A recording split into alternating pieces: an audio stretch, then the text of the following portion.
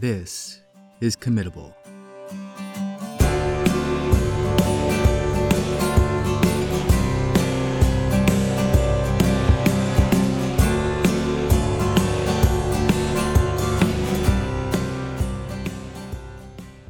In Season 1, we had hoped to talk more about options, alternatives to the standard models of treatment for a person in distress. So to learn more about available alternatives, we reached out to Oryx Cohen from the National Empowerment Center. Hi, I'm Oryx Cohen. I work for an organization called the National Empowerment Center. We're one of 5 peer-run mental health organizations in the country that are national and funded by the federal government. And peer-run means that we all have lived experience ourselves with mental health issues, trauma, and or extreme states, and of course, recovery and healing as well.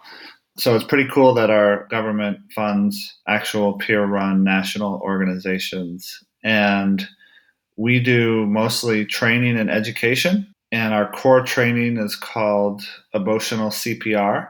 And emotional CPR is a public health practice that anybody can learn how to do. It was designed to teach anybody how to better support someone through an emotional crisis.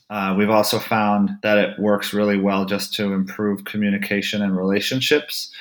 And with emotional CPR, we see that as preventative. So if enough people are trained, then hopefully we can support people within their own homes, within their own communities, within their own school, wherever they're at. And therefore we won't need to send them to a hospital or to an alternative. But we do realize that sometimes it gets to a point where it's too much for the family, it's too much for the community to handle, it's too much for them to handle. I've been in that position, and therefore we do advocate for alternatives to hospitals, such as peer-run respites. And I live in Massachusetts, and we have one peer respite in Northampton, Massachusetts called AFIA that I was a part of helping to get started. And a peer respite is staffed, again, by people with lived experience who've had that experience, that altered state or that struggle, and can really relate to what other people are going through. So it's a peer support model. It's helped me personally. I've been helped by peer respite, and it's helped thousands and thousands of people at this point. Like I said, we have one in Massachusetts. There's about a little over 30 across the nation, which is less than 1 per state. So it's something that we advocate for. We need a whole lot more of because the need is great. We get calls all the time from individuals, from family members. I don't want to take my son or daughter to the hospital. I don't want to go to a hospital, but what else is there? And there's just not a whole lot, unfortunately. So yeah, we've got an uphill battle, but we're working on it. Can you describe generally what it might be like for someone in a peer respite? Well, an important aspect is, again, it's staffed by people with lived experience. It's a peer support model, and there's no clinical staff, there's no psychiatrists or social workers, so the clinical aspect is left out of it. Another important aspect is that these are houses in a community, and the goal is to create as much of a home-like setting as possible. They're bedrooms, not beds. When you talk about hospital, you talk about how many beds there are. And that's kind of, a little dehumanizing. And so there's bedrooms. And they're actually really nice bedrooms. And we try to keep the numbers lower. So it's not like 20 people in a house struggling.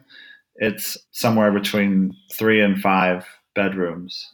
So 3 and 5 people at a time. And this is very home-like with nice furniture and decorated nicely with art on the walls. And there's no locked doors, another key thing. So you're able to come and go as you please. It's voluntary. Oftentimes people are in a respite and they may decide to go to work. We encourage that. Instead of saying, no, you really shouldn't work. You're too sick or whatever. But oftentimes people do. They're going through a crisis, but they still want to go to work or they still want to do something meaningful. They can do that. They can go to a psychiatrist appointment if they want to. They can receive more traditional services if they want to. Again, there's no locked doors there, so they can come and go as they please. With the emotional CPR work, one of the things that seems to be really important is to try and communicate to everyone that there aren't specific types of people who are susceptible to being committed, that anyone on their worst day could be committed. So when trying to bring preventative techniques to people, how do you bridge that gap of trying to explain we can all benefit from this? We try to blur that line from sick and well. We have this kind of imaginary line between what is considered sick and what's considered well. And if we're honest with ourselves as human beings, we're somewhere along that continuum every minute of every day. It could change from the morning to evening. It could change depending on how old you are or what life circumstances bring you. And so we try to give that message. And I think it does come through. It does come through in the training. People learn that, hey, wow, this isn't an us and them thing. This is a potential for anyone at any time. And I think learning eCPR can actually be a way for anybody to learn more about themselves and to help prevent severe crises from happening. You said you're coming at this from lived experience. What was the process like of you have to navigate the system yourself. You have to be able to get to a point where you can advocate for yourself and then find a platform to advocate for others. What is that process like? Well, I can speak for myself, and I think maybe it's similar for others. It's definitely a process. You're right. It's a process. There was times in my life where I never dreamed I would be talking to you right now and have this position. And I've been hospitalized 3 times myself. I've been committed 3 times. And, when you're on the other side of that locked door and maybe heavily medicated, I looked quite different, let's say. So, yeah, how do you get from the other side of the locked door to where I'm at now? It is a process. I think a big part for me was discovering that there are other people who have been through similar things and who have made those strides. So I'm not the first, and I won't be the last. So there's people like David Oakes, who is the founder of Mind Freedom and executive director of Mind Freedom for several years. He's one of my mentors. Leonard Roy Frank, Judy Chamberlain, Celia Brown. All these people have similar stories and were written off by the rest of society and have some of the most severe diagnoses like schizophrenia. And for me, the diagnosis they gave me was bipolar. Most people would say, oh, you've had the diagnosis of schizophrenia or bipolar. There's you're just going to get worse and worse and then, eventually probably die prematurely or whatever. That narrative is just not true. There's so many of us who have healed, who have made amazing transformations. And a lot of it, I think, has been that peer support, having some role models to look up to and who have done it. I've learned so much from these people. And for me, it was a process of learning about how to heal from trauma. I think that's true for a lot of people. So that for me was key, healing from trauma and just finding ways to be my best self or be well. And that includes, getting enough sleep, eating okay, exercise, having positive relationships in my life, having meaningful work is super important. Another thing I never would have thought would be possible is to, have a family. And now I'm married and I have a 10 and a 12-year-old. So really kind of living the dream. So you've got the emotional CPR, which is the preventative type of work, and you've got some advocacy work. For someone who might be nearing or in the middle of emotional crisis, what path should they be taking then? Who do they call then? Who do they contact? I would look at warm lines. Warm lines can be helpful, and they're usually run by peers. So if you go to a site called warmline.org, that will list all the warm lines in the country that you can call. Many of them accept calls from anywhere. Then you'll have someone who can support you and send you in a bit of a better direction. Hopefully they'll know about the resources in your area. You're also welcome to contact the National Empowerment Center for referrals of where to go. But as far as the best option is probably a warm line, because you can get some support in real time, and they should have access to other resources as well. You worked on a documentary, Healing Voices, is that right? Yes. Can you tell us about that documentary? So it's important to note that it's totally separate from my work with the National Empowerment Center, which is funded by the federal government. This is an independent film. So I like to say that I moonlight as a film producer. But the film came about, I've been doing this work for 20 years now and seen all kinds of amazing transformations of people, recoveries, and it's really rewarding work, but we've found that our work is still on the margins. We're not really in the mainstream consciousness of how to handle mental health issues. The dominant model is the medical model, which is pushed forward by the pharmaceutical industry, which has a lot of money and power and advertising, and that shapes people's thinking and is where people get their information. So we saw that we were having a lot of success and people having improvement in their lives and just these amazing stories, but nobody really knows about us. So we thought that a great way to get the word out is through documentaries, and especially documentaries that people actually watch. So I met a professional filmmaker through my early work with the Freedom Center. His name's PJ Moynihan. He's an Emmy award-winning producer. We decided to make this film about 10 years ago now. I think is when we had the dream, the vision to make it. We wanted to show the world about this movement and hopefully some success stories that we see all the time and a different way of thinking.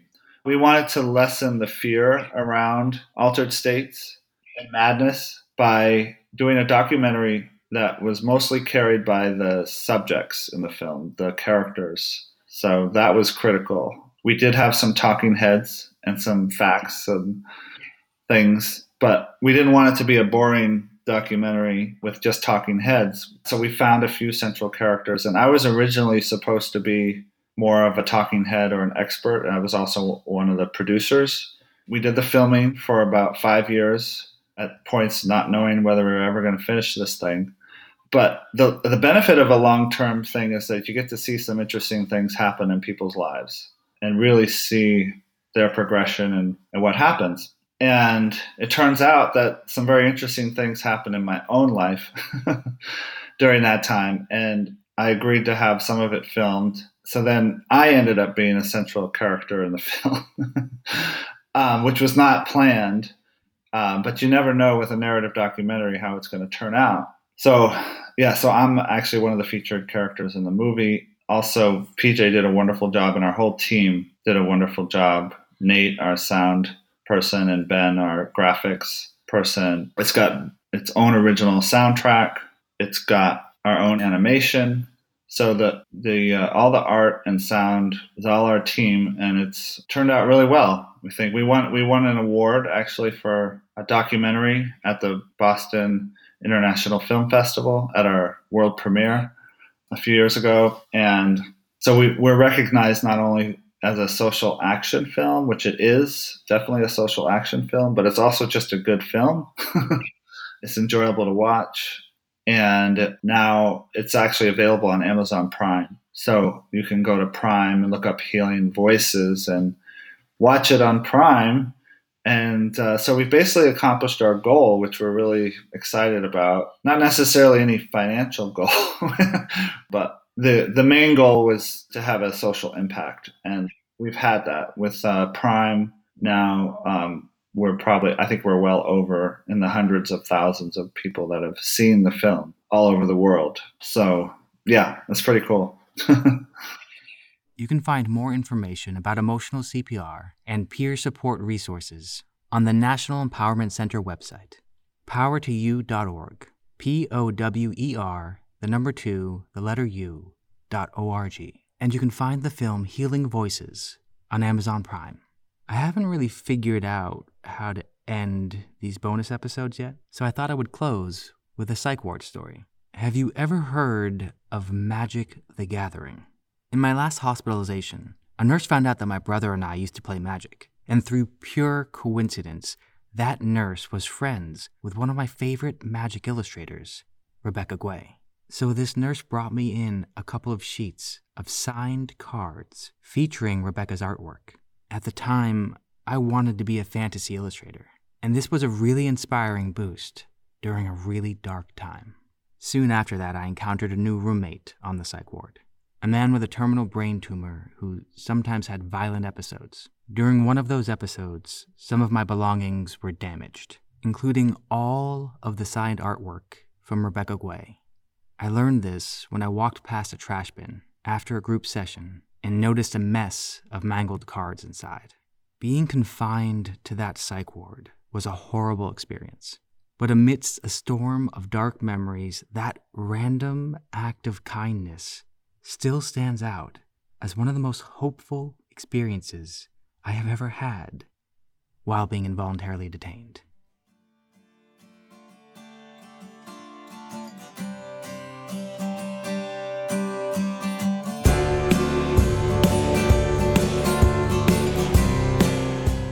Committable is produced by Jim McQuaid and Michelle Stockton. This episode was written, edited, and hosted by me, Jesse Mangan. All music is from the song Reasonable by Christopher G. Brown.